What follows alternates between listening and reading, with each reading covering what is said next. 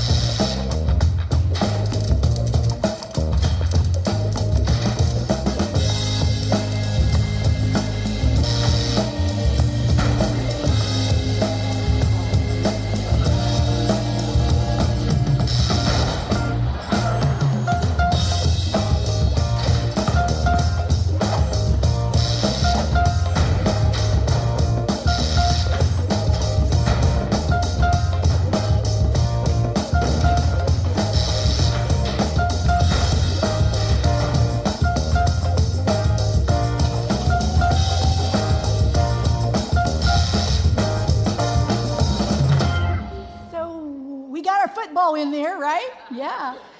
I loved the moment where they included the Facebook, like symbol, because it just was a little description of how our hearts can be so whimsical about our hearts. What do you think most people think of? It's our affections, our feelings. I love money. I love my car. I love my football.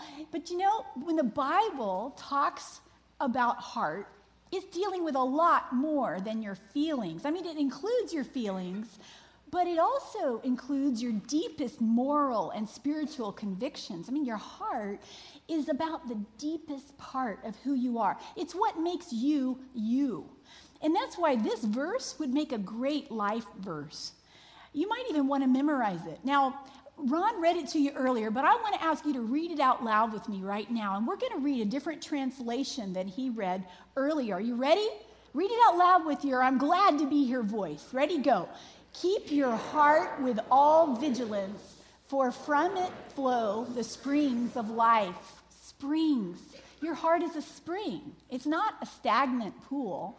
I remember the moment when I was a little kid and I got to experience up close what a spring was. See, I was raised in Florida, which is basically a big marshy peninsula covered in water. And I had been swimming, in rivers and lakes and lots of swimming pools. But this day was different because we were at a spring. And I had my mask on and I dove in and it was freezing and my lips turned blue, but I didn't care because it was fascinating. I mean, this clear, cold water was coming from down there somewhere. It was blasting, and I tried to swim toward the source. I didn't make much progress. I probably weighed about 70 pounds, but I don't think it would have mattered if I'd been a giant because that force was coming out of the earth at such a relentless magnitude that I couldn't have gotten close. It was murky, it was shadowy, and I couldn't see into the source of that spring. And that's like your heart. Solomon describes it as a spring. He says, it's invisible to your eye, but your life emanates from there continually. If we cut you open, we wouldn't be able to see it, this kind of heart. But it's there, and it's the force from which your life flows continually. You live from your heart. You love from your heart. You lead from your heart. You parent from your heart. You manage your money from your heart. You do relationships from your heart. You even do Christmas from your heart. From your heart comes your life. And that's why Solomon gives this command. Let's read it out loud, this time from the first translation that you heard from Ron this morning. Ready? Read it even louder. Ready, go. Above all else, guard your heart, for it affects everything you do. You might even have it memorized when you leave today. So this is the first way that you can be wise with your heart, and that's to guard it. Like Solomon says, you might want to write that down. He says you might want to be careful what goes in and keep an eye on what comes out. Now, speaking of what comes out, when I was a kid, I wasn't allowed to say the word butt. You know, a person's backside. At my house, it was considered crass and unbecoming, you know. And I remember the hot summer day, that I was playing in the backyard with my friend whose clothes must have been sagging or something. I don't know. My mom was way tucked away inside that air-conditioned house, you know. And I knew that word was off limits, but, you know, I felt a little daring to push the limits. So I remember I said to her, "I see your butt." Now, what I want to know is how a mom can hear everything. Because suddenly, she wasn't in the house anymore. She was jetting out that back door like she was the rocket from, you know, Cape Canaveral or something. And suddenly, I was no longer out in the backyard playing. I was inside the house facing my mom. And you know, the discipline that was shared with me that day was enough to forever make the use of that word scary. In fact, it was kind of hard to say it to you this morning. Well, that was about my behavior. That had nothing to do with my heart, with a change in my heart. In fact, that was my earliest memory of behavior modification.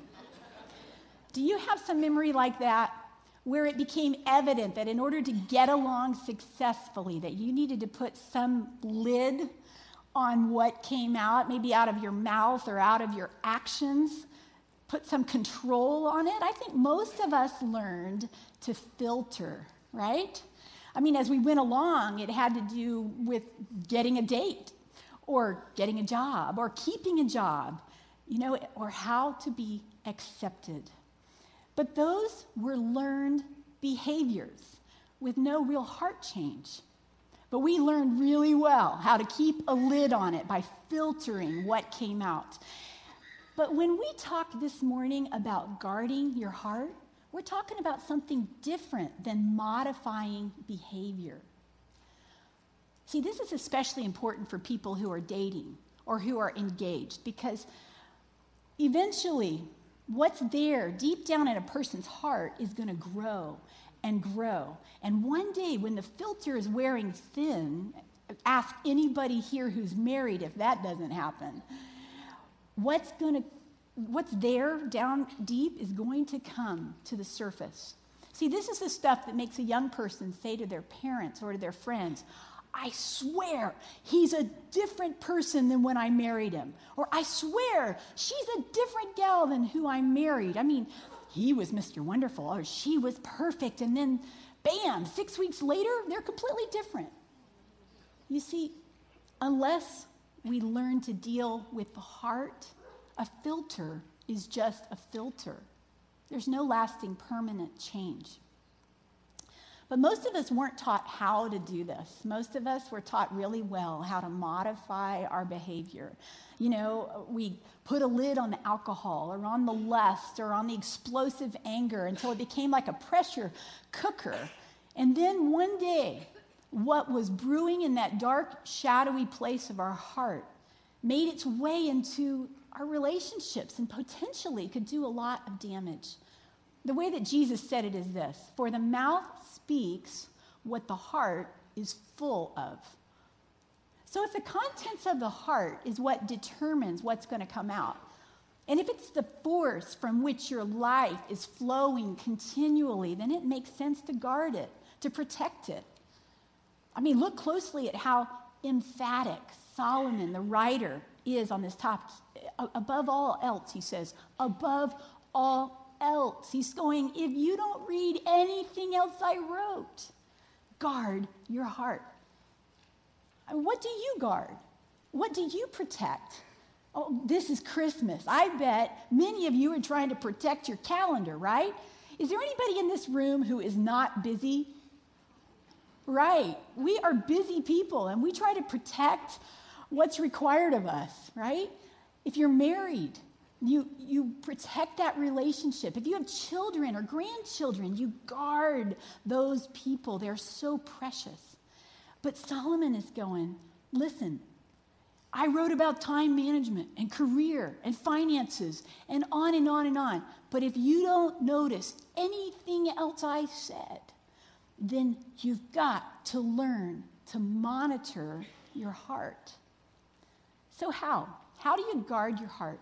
Well, this is one way you could do it. You guide it. This verse out of Proverbs implies that you can know something of what's in your heart. So give it some guidance. You might want to do these 3 simple things. First, you might examine it. Here's the question. What do you see in your heart? If you're anxious or tense, ask God, what is it, Lord? What is troubling my heart? Or if you have some fear about the future, talk to the Lord about it. Say, God, would you show me what is this fear about? And then trust him in your heart. Something else you could do to guide your heart is don't pollute it. If you know what books or movies or internet sites pollute your heart, then don't go there. Give it guidance on purpose. I think another great help in guiding our hearts is to develop habits that train it. I'm talking about old-fashioned disciplines like Bible study and prayer and giving from our resources and serving and hanging out with people who are seeking God. Those are great things to do. Like it says in Proverbs 23, apply your heart to discipline and your ears to words of knowledge. See, these are great ways to guide your heart. And you'd expect to hear these things in church, right? But listen, about guiding your heart, I want to warn you. At least in my experience, the heart is a slippery bugger. Mine is. I've noticed that there are some dark parts of my heart. I mean, I've tried to be disciplined about them, but I've noticed that for years that I keep dealing with the same issues. Sometimes it feels like I'm stuck. I keep thinking about that moment when I was a kid, looking down into that spring through my mask and how it was murky. I could see some things clearly, but, down deep, it was mysterious with dark shadows. And, I think that's a lot like our hearts. I think in every life, there are mysterious places hidden away that God wants to shine the light on and give you and me new wisdom for living. He's relentless like that in his love for you and me. Now, I have no intention of getting in your face today about your heart issue. That's not my job. But I've been praying kind of an unusual prayer. I've been asking Holy Spirit to make it absolutely impossible for you and me not to recognize that dark place that's been hidden away. Maybe even get in our own faces about it. I've been asking him to show us the dark places. Maybe there's some part of your heart that you have suspected is pulling you down, but you've never really looked because it's just so hard to diagnose.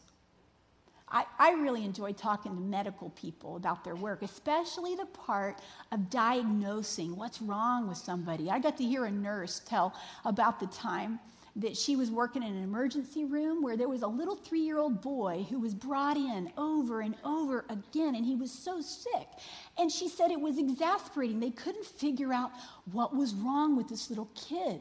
They said it looked like bronchitis, but he never responded to medication, and he would just show up again. And she said when he came in yet again one time, she decided to look up his nose. And do you know, she found there a jelly bean that his big brother had shoved up his nose a year before.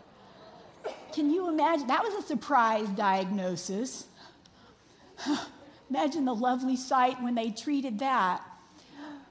I have another friend who is a doctor in an emergency room, and she says that one of the trickiest things to diagnose can be a heart attack because the symptoms can be so vague, right?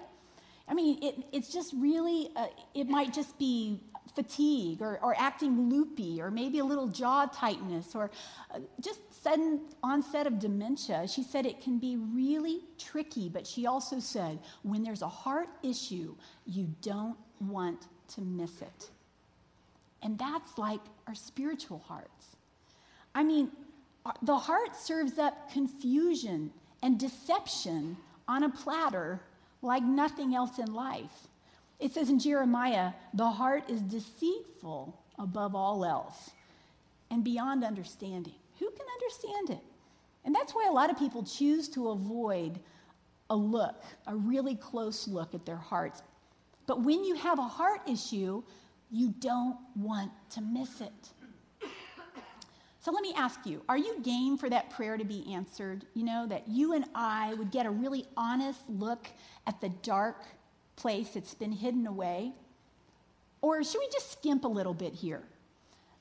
I know for me, I want the prayer because I want to experience all the light and the joy and the freedom that Christ came to bring us. So if you would allow me, I'm just going to share one more thing I've discovered about guiding our hearts.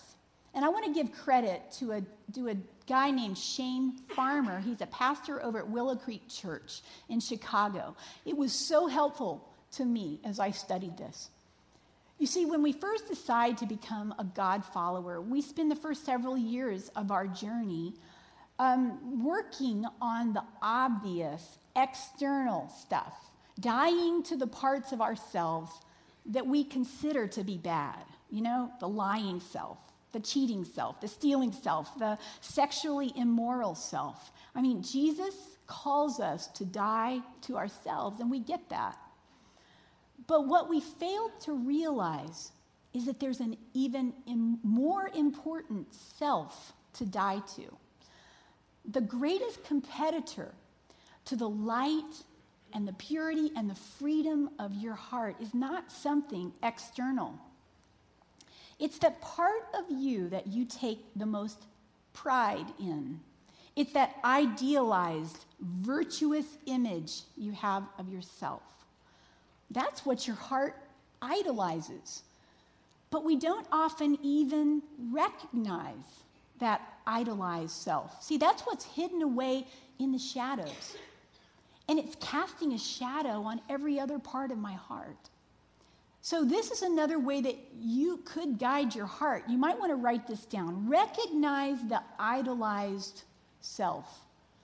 Now hang with me here. See, having an idolized self affects the way you see people. And it also affects the experience that you have with God. Let me explain. Pretend for just a moment that you see yourself as a hardworking, self-made individual. You're going someplace. Now, everybody's idolized self list is different, but the problem isn't that you're any one of those things. It's that those things have become an idol in your life. It's like they're hogging the spotlight. And it's so deceptive. Your idolized self will work hard to prove and protect itself to you and to the world. I mean, it will portray itself as shiny and admirable when it's really leaking darkness in your heart. And one of the ways you know this person has become an idol is when you start to validate this person by devalidating or judging others. I'm going to say that again because that's a quote from Shane. He says, one of the ways you know this person has become an idol is when you start to validate this person by devalidating or judging others. The best way to recognize this idolized self is to pay attention to what you judge in others most often. So, for instance, if you find yourself judging others who are lazy, you might be idolizing the hardworking part of you. Or if you find yourself looking at someone and thinking, He's not the sharpest knife in the drawer. You might be idolizing the smart part of you. Or if you find yourself judging those who are immoral, you might be idolizing the good part of you. If you're a person who cares deeply about others, you could actually start to idolize that and begin to judge those who seem to be insensitive. If you idolize yourself as an independent person, you might look down on those who seem to be needy. I think you get what I'm saying. Whatever we most often look down on others for gives away what it is that we need to look up at in ourselves. So we become judgmental people as a result of getting attached to this idolized self. There's a man from history named St. Augustine that Ron quoted earlier who describes this idolized self in a different way. He said that the common state of human beings is to be curved in on oneself.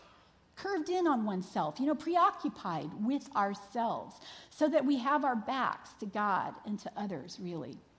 And then there was Martin Luther, who lived about 1,000 years later, and he was another devoted follower of Christ. And do you know that nothing freaked him out more than this very problem? He saw it in his own heart, being curved in on himself.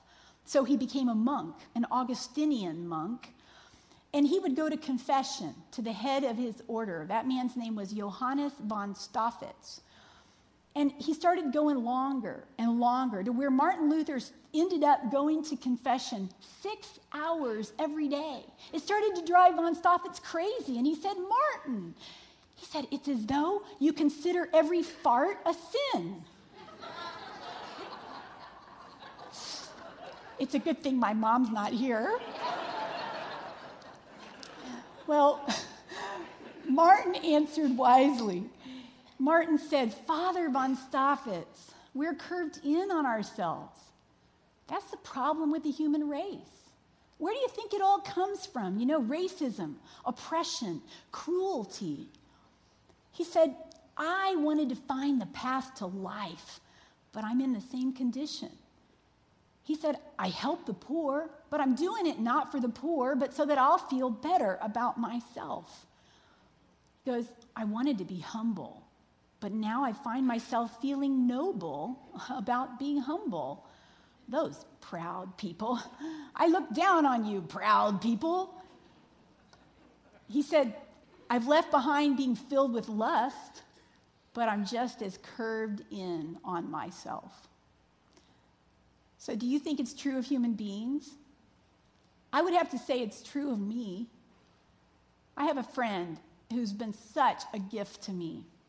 Now, she was disabled many years ago in an accident, and now she lives alone. She's a young woman. She lives with so many physical obstacles, and she wonders why God has left her here. Now, I don't know, of course, all the reasons why he's left her here, but I know one reason is for me.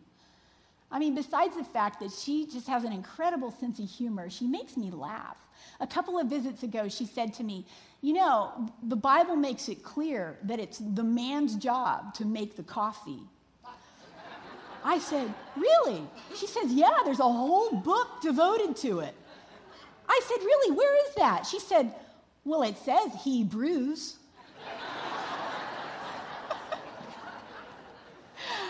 Oh, I love it. Well, I know another reason, though, that she's still here is to give me a look into my own heart. See, I get to go and help her with practical life stuff like laundry and dishes and vacuuming. And most of the time when I leave her home and I drive away, I'm just struck by the love and the joy of Christ that seeps from her right into me.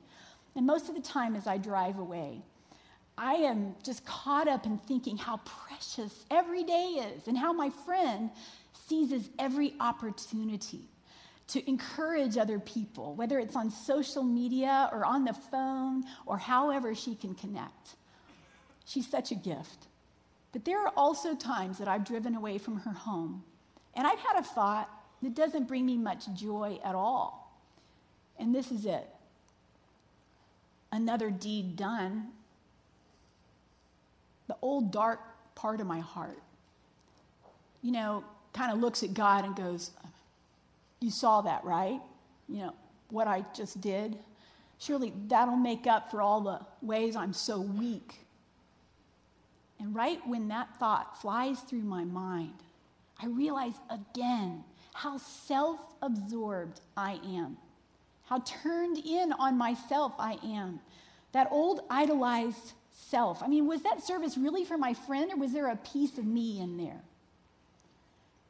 When will my heart be perfect? Maybe never.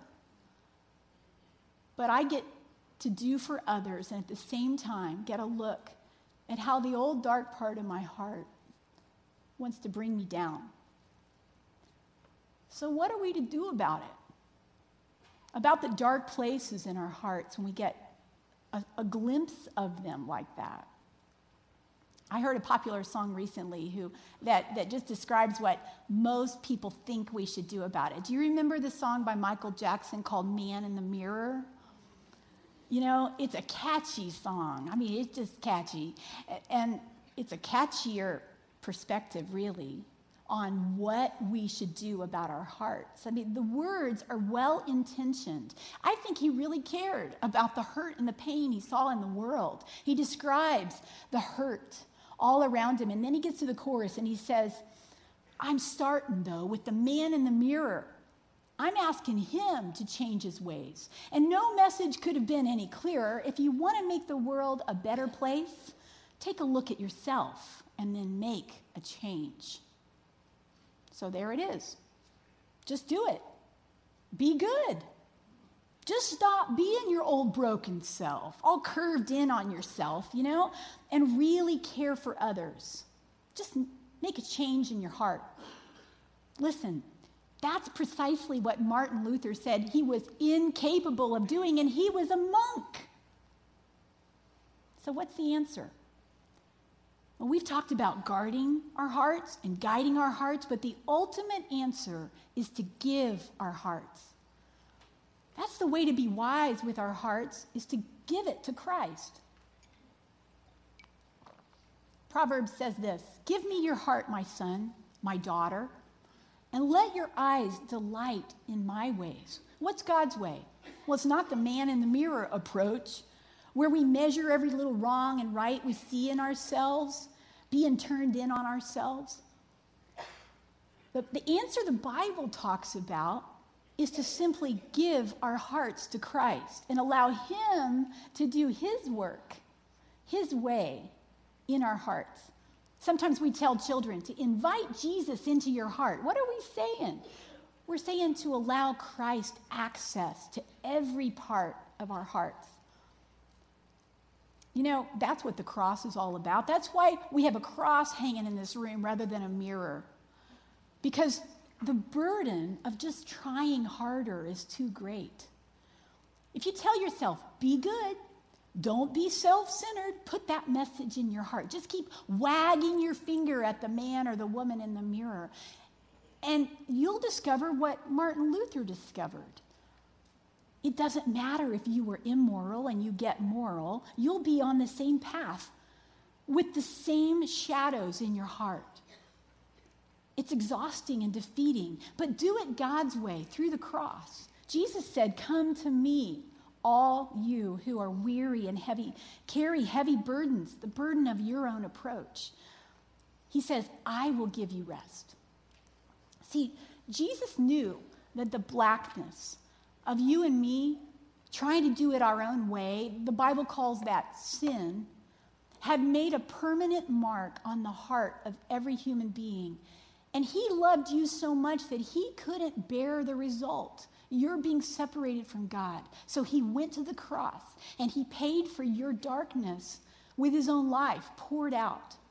So when you and I come and we bring our heart to him and we agree and admit with him that it's defective and that we need his light and his wisdom, he does this miraculous exchange thing. He takes what was old and dark and desperate, and he gives us his light and his new wisdom to illuminate the dark shadows in our lives.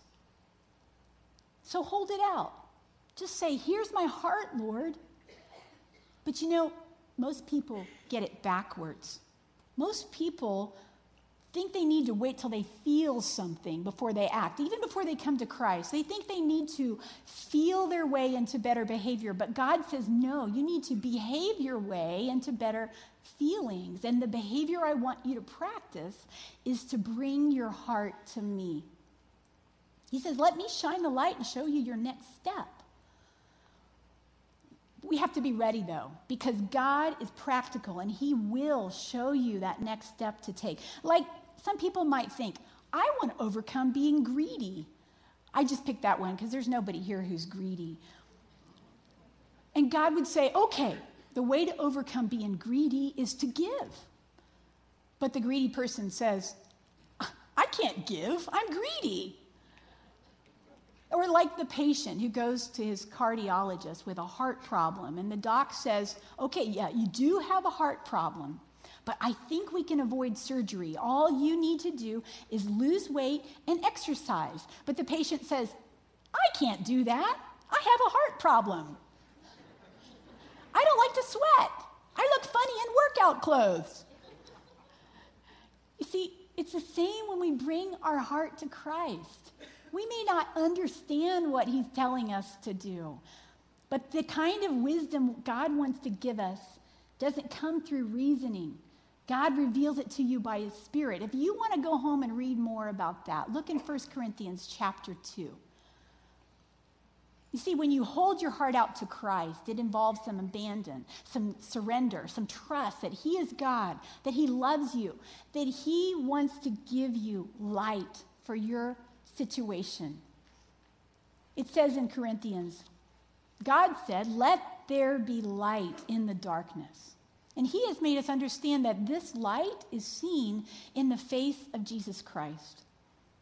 See, that's what God's saying to you today as he looks with you into the spring of your heart. He's saying, let there be light in the darkness. And he's inviting you to simply look into the face of Jesus Christ and discover that he wants to penetrate and illuminate the darkness in your heart. Would you let him do that today? Brian and the band are going to come and share a song with us. And while they're coming, let me just say, perhaps you have never invited Christ into your heart and given him access to every part. While they share this song, it's really a song that's a prayer.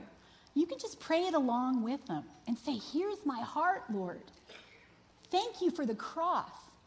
Thank you that you paid the price for the darkness in my life.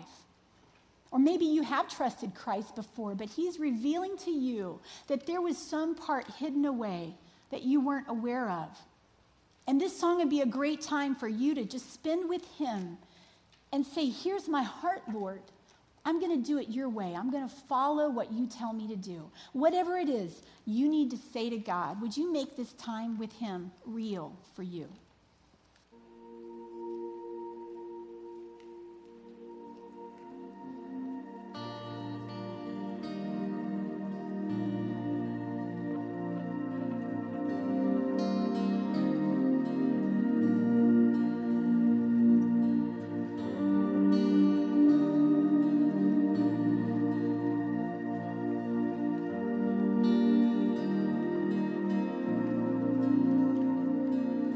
Here's my heart, Lord.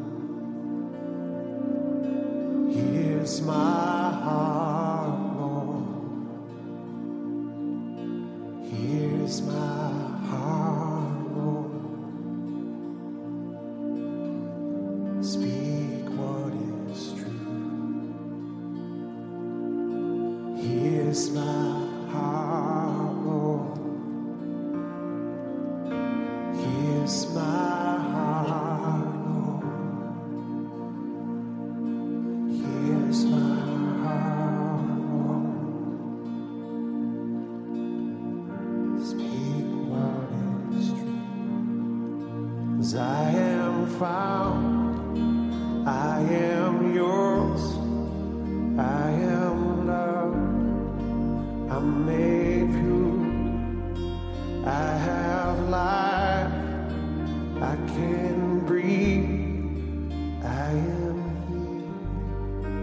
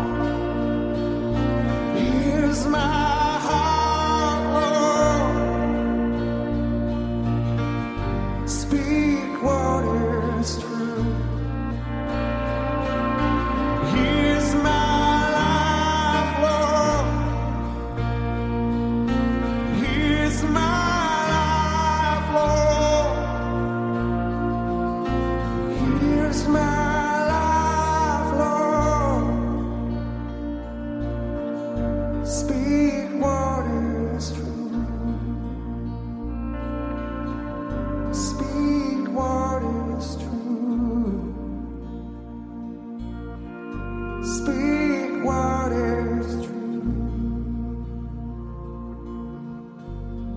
Lord, we pray that you'd help us to listen, because when you speak, it's always the truth. Lord, we know we've heard many other messages coming at us. Some from our past, Lord, some messages from people that we trusted who misled us. And this morning, we're listening for your voice. Maybe right now you need to just say that to God.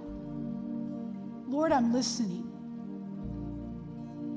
I'm grateful that you paid the price on the cross for my darkness, that you really are love, that I can trust you, even though what you may show me to do doesn't make a whole lot of sense to me. I'm going to follow you today, Lord. I'm going to do what you show me to do. No more looking in the mirror. I'm going to look at you. Thank you that you received me as I held my heart out to you today. Thank you that you came, Jesus, to earth to show me the face of God, and that I can look into your eyes today and discover the light that you want to give to my life. In Jesus' name I pray it. Amen.